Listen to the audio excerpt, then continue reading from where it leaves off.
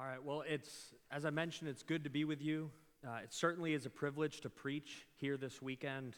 I don't know about you guys, but technology, for me, I've got some issues with technology, but there's also some tremendous blessings with technology. And one of the blessings is that over the course of the last couple months, I've been able to follow along as your pastors have been preaching through this sermon series on the Holy Spirit. And so I've listened to many of the sermons as I've been preparing, and it's been a great source of encouragement to me. If you've been here at Cornerstone, then you know that the content has definitely been deep and rich. It's been theological. It's been heavy. Pastor Tim has regularly reminded us to come prepared, to dive into the scriptures and to engage our minds. And we're going to be doing the same thing today together. I spend the majority of my time ministering to college students and on the college campus. And as we're preparing content, as we're thinking about Bible studies and discipleship groups, one of the things that the language that we regularly use is it 200 level or 300 level or 400 level or 100 level content? And I would say that this sermon series is probably at least 300 or 400 level, if not graduate level content. So I say that not to scare you or to intimidate you, but really I want to exhort you to actually engage your minds here today with me as we look at we're just going to look at two verses in Romans chapter 8, but they're deep verses. To give you some perspective, one pastor said of this passage when preaching through it, he said, "We'll do the best we can. This is a deep passage. It's a profound one. It's a rich one." And then he said, "And every time I open to this passage, I sort of expect my Bible to bleed because this passage has been cut to ribbons so many times." Well, let me encourage you. We've been talking about the Holy Spirit. You've been learning about the Holy Spirit. And one of the things, hopefully, that you guys recall is that the Spirit helped to inspire the very words of God there in the Bible. And He spoke through men as they wrote the Bible. And not only does the Spirit help to write the Bible, but the Spirit also helps us to interpret the Scriptures. Paul says in 1 Corinthians 2:12, he says this, "Now we have received not the spirit of the world, but the Spirit who is from God, that we might understand the things freely given us by God." See, this is important because it means that not only did the Spirit help to write the Scriptures, but that He helps us to understand them. And so with that being said, let me go ahead and pray for us and pray that the Spirit would help us together. God, what a privilege it is to be here, to open up your word. We pray that you would speak to us, that you would help us to understand some of these great, rich, deep truths about the Holy Spirit and how they can be applied to our lives. Lord, we pray that you would be present in this time, that you would speak through me. Lord, we thank you for your word. We thank you that it has the ability to transform us. And so we pray that you would be present here today, Lord. We ask this in your name. Amen. All right, I want you to think for a second. Have you ever wrestled with one of the following questions? Does God care about me? Is God actually concerned with my life? Is God really for me? You know, I think if we're honest, that we've all at one moment or another thought one of those questions, or maybe a similar question like that. And I think at times, sometimes those aren't just questions, but they can morph into accusations, where we start to wonder, God, you're not really for me, are you? Or God, why would you let this happen if you're actually good and want to give me good?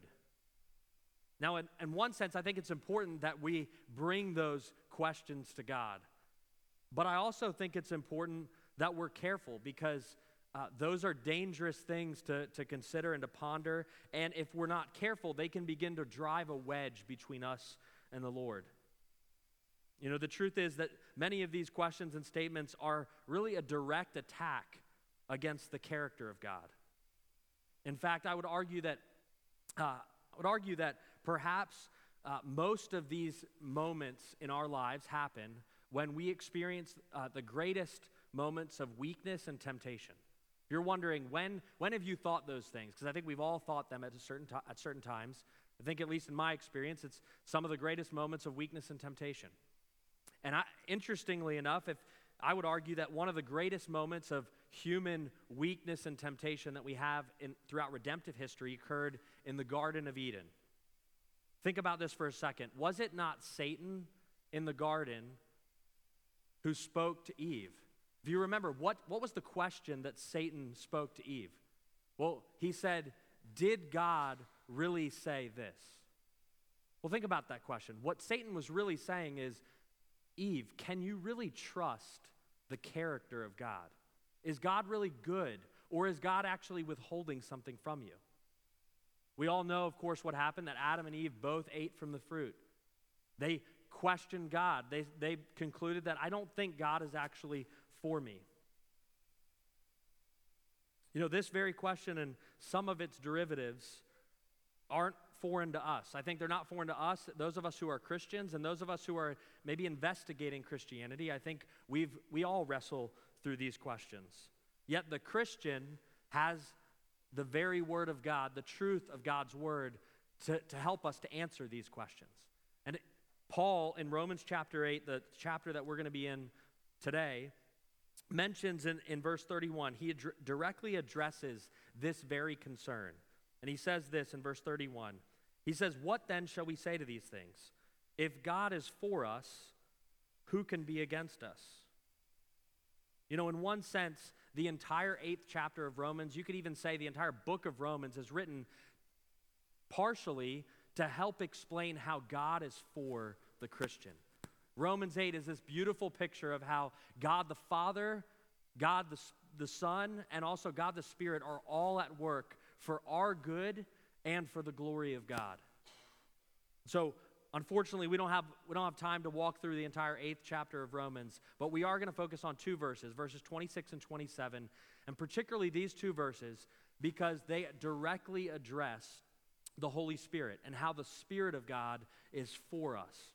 So let me go ahead and read Romans 8, 26 and 27. It says this, "Likewise, the Spirit helps us in our weakness. For we do not know what to pray for as we ought, but the Spirit himself intercedes for us with groanings too deep for words. And he who searches hearts knows what is the mind of the Spirit, because the Spirit intercedes for the saints according to the will of God." If you're taking notes or following along in the outline, I've divided this sermon into 3 questions. The first question is, who does the Spirit help? The second is, why does the Spirit help them? And third, how does the Spirit help them? So if you're following along, hopefully that will be helpful. The first question, who does the Holy Spirit help? Well, the simple answer to this question is that the Spirit helps those who belong to the Lord. The Spirit helps those who are sons and daughters of God. Verse 27, Paul mentions this. He says that the Spirit intercedes for the saints. This should be great news for those of us who are in Christ, who have trusted in Christ and turned and repented of our sins. This should encourage us that the Spirit is for us. You know, it's my experience, I don't know if you can relate to this, but from my own experience and from the experience of other Christians, that we have a much easier time explaining how God the Father and how God the Son are for us as Christians. You know, I think if I polled the room here and said, hey, give me some examples of how the Father and the Son are for us, I think I'd hear things like, you know, the Father was for us in creation. He created us. He gave us life. The Father gave us the 10 Commandments so that we could know how to obey him and walk with him. The Father also gave us the Son. He gave us Jesus, his own Son, so that we could have life. In the same way, if I asked you about Jesus, how is Jesus for us? I think you'd say, well, Jesus, he lived the perfect life that we couldn't live. He died the death that we deserve. And when he rose from the grave, he conquered sin and death and Satan. I think those would be common answers, but I wonder if I ask the question, tell me how the Spirit of God is for us. I wonder if there'd be a lot of silence. I wonder if there'd be a lot of minds kind of stirring and searching. I know, again, I spent a lot of time with college students. I think if I threw this question out to them, how is the Spirit of God for you? I think, honestly, I'd probably get a lot of blank stares. I think a lot of them would be confused. They'd be like, I don't even know how to describe the Spirit. I think some of them would probably think that the Spirit is more like the Force from Star Wars, where it's sort of this power that's out there and hard to kind of understand, and maybe only a few unique people like Yoda and Darth Vader and Luke Skywalker actually have any idea how to control the Force and use it. And I think that's kind of how they would think about the Spirit. Well, I'm thankful that your pastors here at Cornerstone are preaching through this series, because I think one of the reasons is because they've recognized this issue among Christians today, that we can often easily explain how the Father is for us and how the Son is for us, but not necessarily the Spirit. As I've been listening to this sermon series along with you, there's been a number of things that have been mentioned about how the Spirit's role and what he does and the person of the Spirit. I just want to remind you a few of those things. The Spirit gives you spiritual life. This is what we call regeneration, the doctrine of regeneration. What that means is that you were dead in your sin and you needed the Spirit of God to breathe life into you. The Spirit of God does that.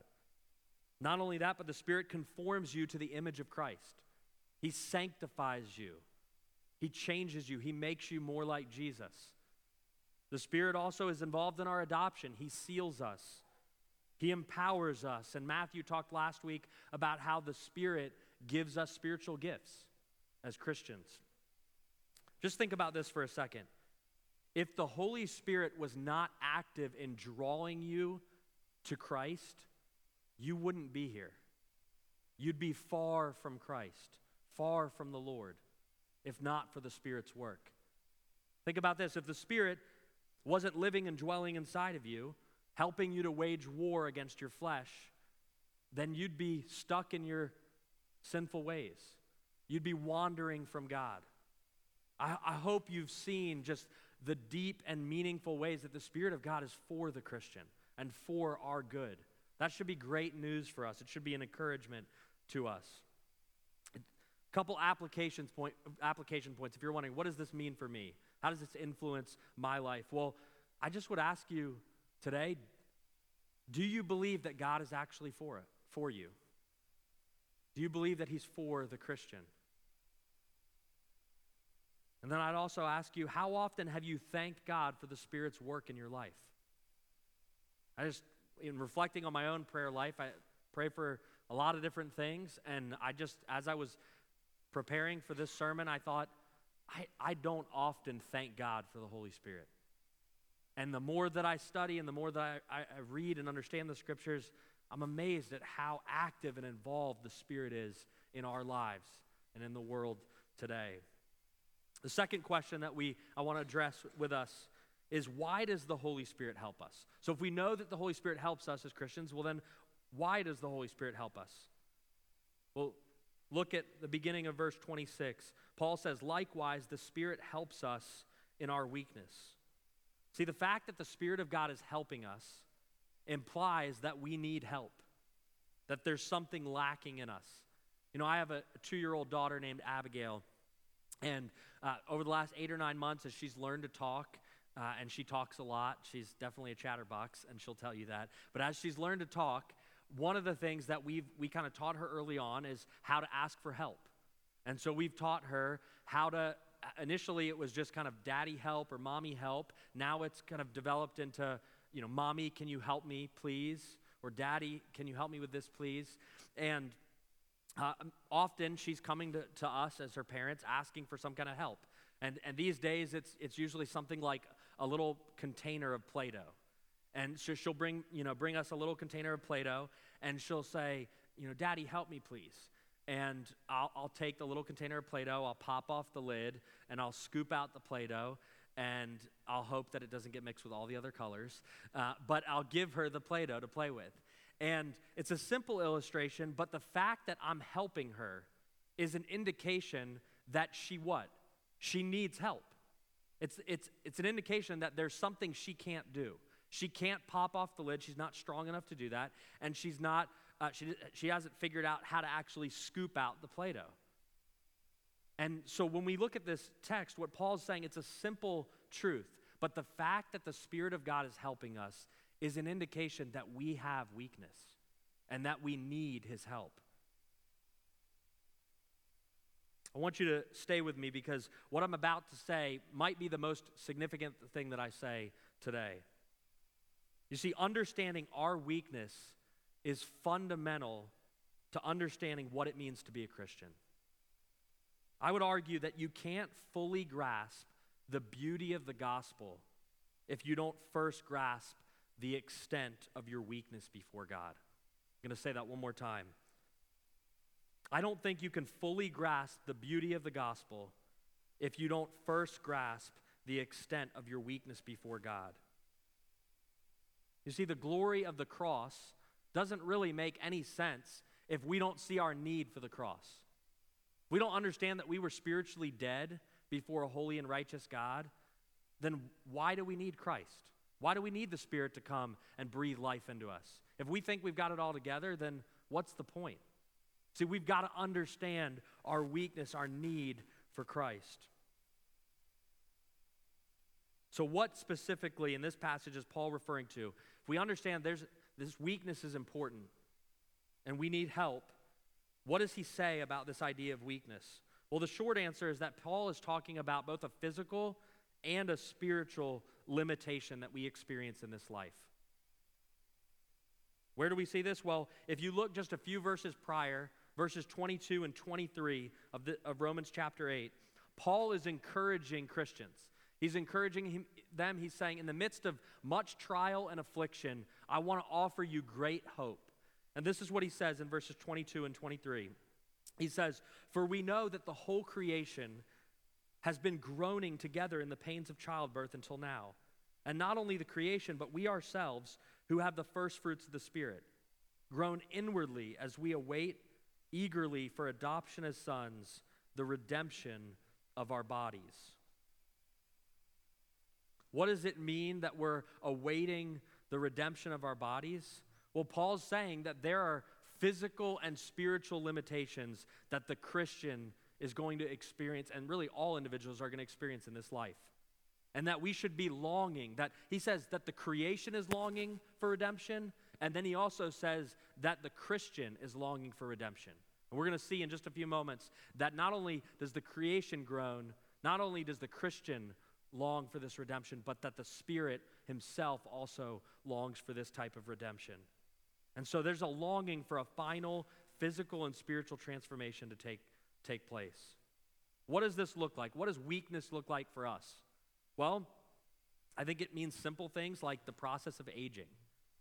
You know, I yesterday drove from North Carolina to Pennsylvania. It's about an 8-hour drive, and the drive went well. Everything kind of went smoothly. Got in last night, went to bed, woke up this morning, and went and spent a little time working out in the morning. And pretty quickly I realized my neck is hurting.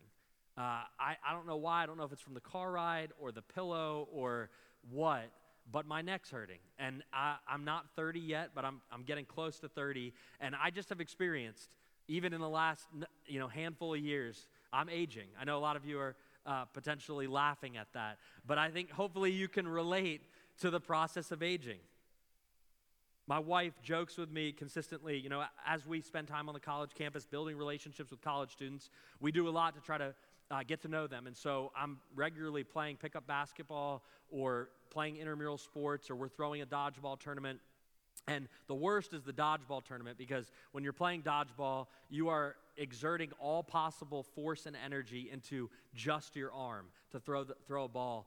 And often at the end of these dodgeball tournaments, for the next 3 or 4 days, my entire arm and my right side is aching because of throwing a dodgeball over and over and over again. Those are just small examples of how we see that we have physical limitations in this life. I know we can laugh about some of these things, but I would say that many of our physical limitations are the greatest sources of grief and sorrow and trial that we experience in this world.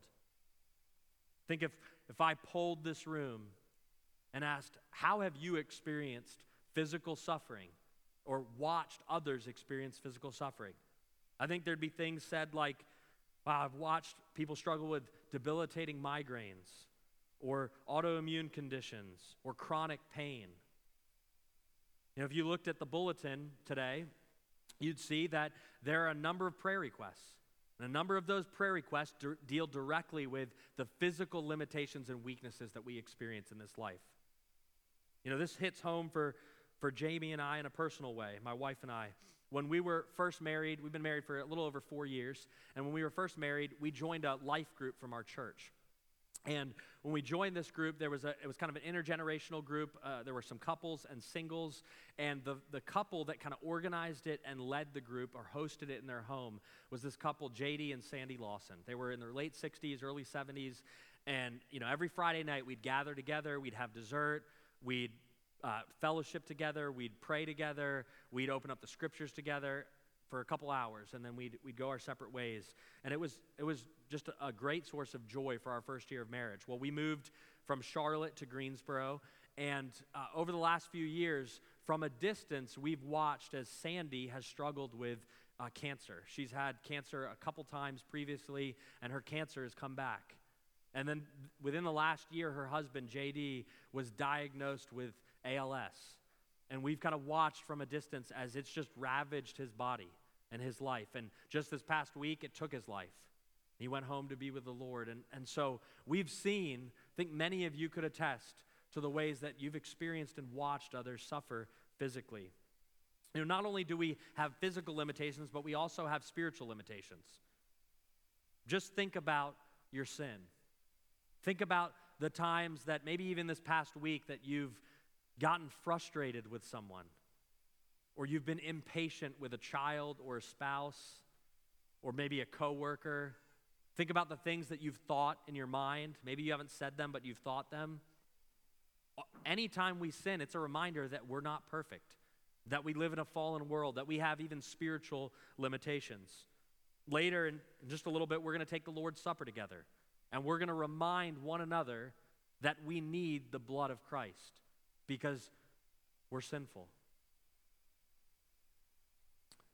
It's important to notice that Paul actually, not only do we see our weakness as both being physical and spiritual, but Paul draws attention to one particular thing in verse 26. He says this.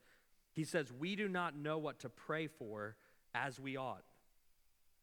Now, this is an interesting statement because the Bible gives us lots of instruction about what it looks like to pray and how to pray.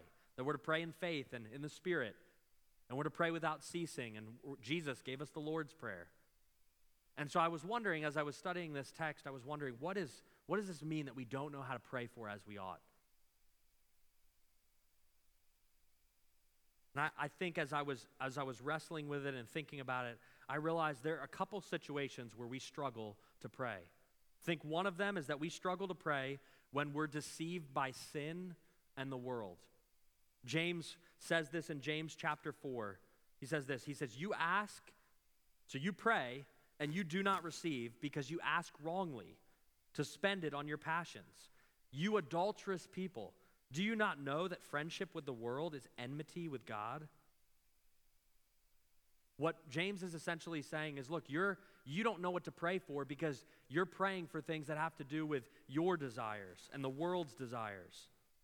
And so I'd ask you today, if you're struggling to know what to pray for, if that's a sign of weakness in your life, is it possible that it's because you're making friends with the world, that you're spending time apart from Christ, and so you're not sure even what to pray for or how to pray? Our prayer lives are great indicators of our spiritual health. I think many of us, if we're honest at times, we'd say we struggle to pray in general. We don't even have this issue of knowing what to pray for. We just don't even pray. That should be convicting. It should be an indicator that we're weak and we need the Spirit. We need Christ to help us. Not only do we struggle to pray when we're deceived by sin in the world, but I'd also say that we struggle to pray when we're overwhelmed by our suffering and the suffering of those around us. I want you to think for a second. Have you ever experienced so much pain and suffering that you just didn't even know what to say or what to pray? I was talking with an elder from our church a couple weeks ago, and he was sharing how this past year has been a hard year for him. He was hit by a car. He was in a car accident, hit by another oncoming vehicle. He ended up in the hospital for a long period of time. He had 9 broken ribs. You can see kind of the extent of the accident. And we had a brief interaction. He just was saying, the time in the hospital was hard. It was painful. It was exhausting. And he just said there were some moments where all I could do was cry out to God. I didn't even know what to pray. I just asked God to be present. I wonder if you could relate to a moment like that in your life. Again, this hits close to home for us.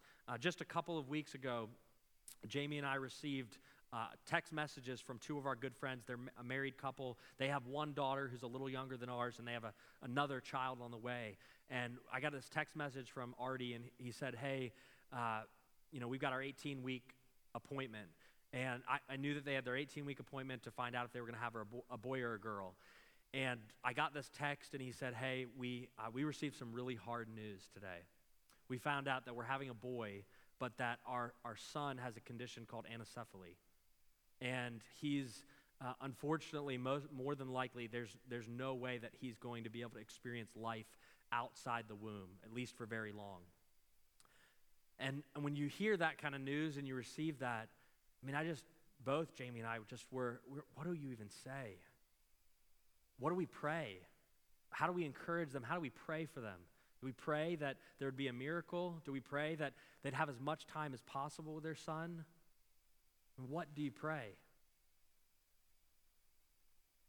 What do you do with that kind of news?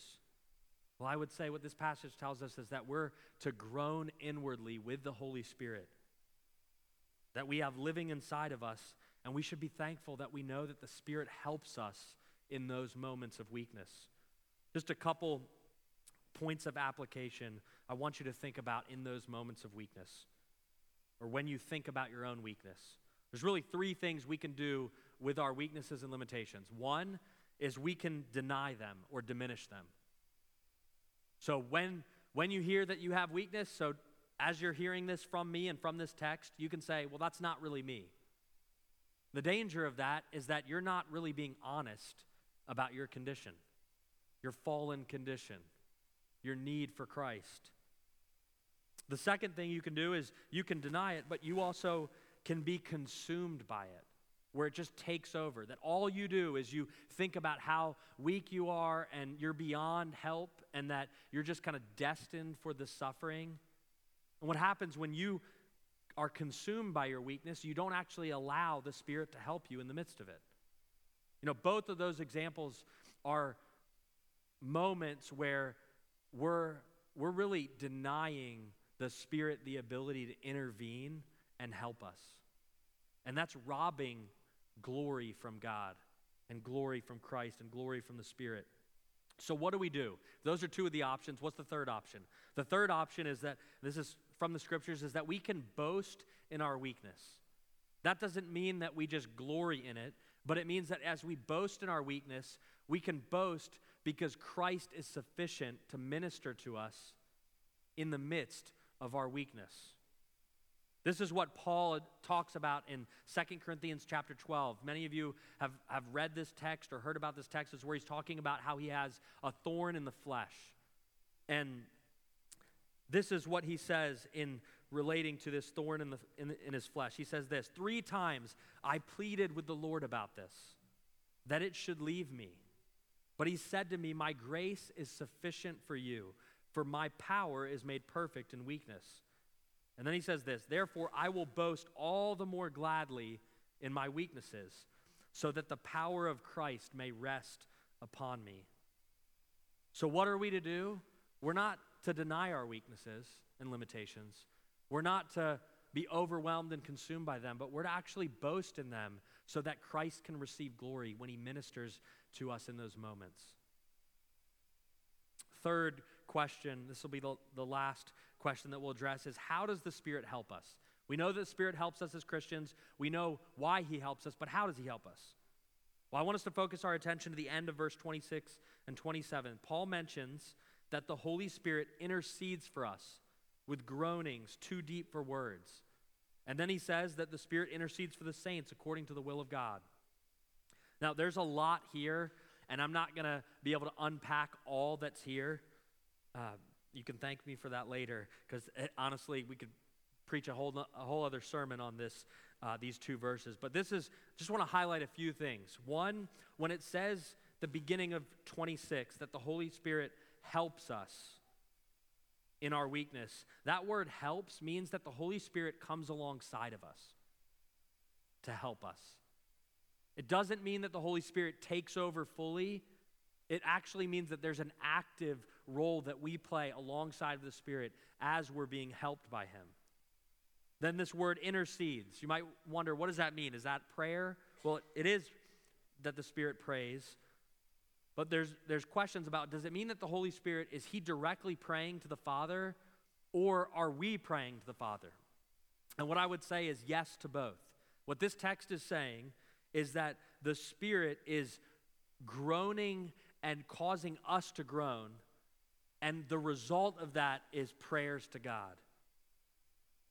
This is what one pastor said in describing this text. He said, the Holy Spirit indwells everyone who belongs to Christ, and so His ministry of prayer comes from within us, while Jesus' ministry of intercession takes place at the right hand of the Father. Think about that for a second. What great news is that? We have Christ who's sitting at the right hand of the Father praying for us.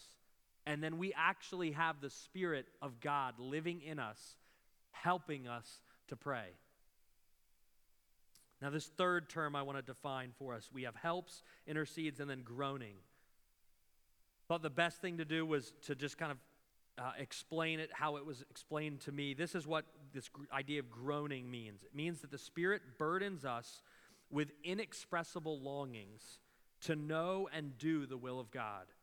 He then takes those burdens to the Father in an articulate form on our behalf. So the Spirit burdens us with these longings to know and do the will of God, and then He takes those longings within us to the Father. Now, this is significant. The fact that the Holy Spirit is interceding for us is important. It's important for a couple of reasons. One is that it means that the Spirit helps us by identifying with our weakness. You know, as Christians, I think we often know that Jesus sympathizes with our weaknesses. In Hebrews, it talks about how we have a high priest who's able to sympathize with our weakness. So we know that Jesus, Philippians 2, Paul talks about how Jesus became a man. He humbled himself and became obedient even to death. And so Jesus knows what it's like to be a man. He understands some of these limitations. But what we see here is not only does Jesus sympathize with our weakness, but the Holy Spirit also understands our weaknesses and limitations. This has significant implications for our lives. It means that we have a God who doesn't leave us alone in the midst of our suffering. What this is saying is that the Spirit of God, who doesn't have any of these limitations, actually within us groans and longs for redemption. That as we long to not be in these bodies anymore and to be with Christ, the Spirit actually is longing and groaning in us and with us and for us. You know, think about this. The disciples, they had Jesus. They walked with Jesus. They talked with Jesus. They ate meals with Him. They hung out together. They probably laughed together and joked together. And you'd think they had it made, right? Well, no. What does Jesus actually say to the disciples in John 14? Well, He says, it's going to be better for you when the Holy Spirit comes. That the Father is going to send a helper. And that you're better off with the helper. Think about that. We have the helper. I think we often look at the disciples and say, well, it would have been so easy if we had Jesus walking alongside of us. And I would say not necessarily so, because Jesus says He's given us the Spirit to do life with us. That should be great encouragement and comfort to us. So not only does the Spirit help us by identifying with our weakness, but the Spirit also helps us by aligning our prayers with the will of God. Now, stay with me. I know we're nearing the end here. This is very complex, and I'm going to try to make it as simple as possible. What does it mean that the Spirit helps us by aligning our prayers with the will of God? Bear with me. Here's what I think it means. God, see, this passage is saying that God has the ability to search our hearts. He knows our hearts. And He knows the mind of the Spirit. So He knows what the Spirit thinks. And the Spirit, according to this passage, intercedes for us according to the will of God. So the Spirit is groaning. The Spirit's desires are the Father's desires. The Spirit's desires are in accordance with the will of God. And as the Spirit is groaning and longing for the will of God to take place, we pray. And when we pray, those things are heard by God. And here's where it all comes together. When God hears the very prayers of God, he cannot say no to them. When the Father hears the Spirit's prayers, which are according to his will, he answers them. I hope you see what the implications of that mean. That means that we can pray, and we should pray in the Spirit. I think often we look at spiritual people, and we kind of look at them and think, well, sure, that's why they get so many prayers answered, and they're just spiritual people. Well, the reality is that's true, because spiritual people are walking by the Spirit. They're led by the Spirit. They're filled with the Spirit. And so what happens? Well, they begin to have the same desires that the Spirit has. And those very desires and longings are longings and desires that line up and match up with the will of God. So I think the person that lives by the Spirit and is filled with the Spirit begins to pray the very will of God because the Spirit's living and dwelling inside of them. And so they're going to see prayers answered. Does that mean every prayer is going to be answered exactly the way they want it to? No. But it means there's going to be a lot more of their prayers are going to be lined up with the will of God. And God's going to answer those prayers. What do we do with all this? There's a lot that we've covered today. We've talked about how the Holy Spirit helps us. We talked about why he helps us and the specific means by which he helps us. So what are some applications? What do we do with these rich, deep truths? Well, the first thing I would say is we need to be honest with ourselves about our weaknesses and limitations. So I just would ask you today, have you been honest with God about your limitations and your weaknesses? And have you asked him to help you in them? Some of you, many of you in this room are probably believers in Christ. And so that has certain implications for you. I think there's probably some of you in this room who maybe aren't sure where you're at spiritually or would say, I'm not a follower of Christ. Part of coming to faith in Christ is an acknowledgement for the first time that you're weak and you're in need of a Savior. That might be an application for you tonight. I say regularly to our college students that there's no such thing as Lone Ranger Christians. It's easy at times to think we can somehow do this life on our own. We could even walk as a Christian on our own. And I just would say that's not the case. We don't see that in the scriptures, and I haven't watched that played out to much success. We need the Spirit and we need the body of Christ. Just another question for you to think about. How many people in your life are in your life currently where you can share and be open and honest about some of your struggles? I think that's another application. Do you have people in your life that can point you to truth and who can help you in the midst of your weakness? Another application is for those who aren't suffering but maybe know someone who is. Ask that God would give you an opportunity to minister to them. So you might not be suffering right now, but you might know someone who is. And it might be a great opportunity for you to encourage a Christian or to share the gospel and the hope of Christ with that person. And to explain how we have a God who's with us in our weakness. We have a God who intercedes for us, who groans with us. Now lastly, many of you in this room, maybe you're not suffering. Maybe you're not suffering right now. Maybe you're not even aware of many people around you who are suffering. So what do you do? Well, I would say store these deep, theologically rich truths. Store them away and remind yourself of them, because the reality is one day you are going to be suffering, or someone around you is going to be suffering. The scriptures say that through many tribulations, through many trials, we'll enter the kingdom of God. It's promised to those who are in Christ. So take these truths, store them away, and in those moments of great weakness and great need, pull them back out and be reminded that we have a God who's with us and for us in the midst of our weakness.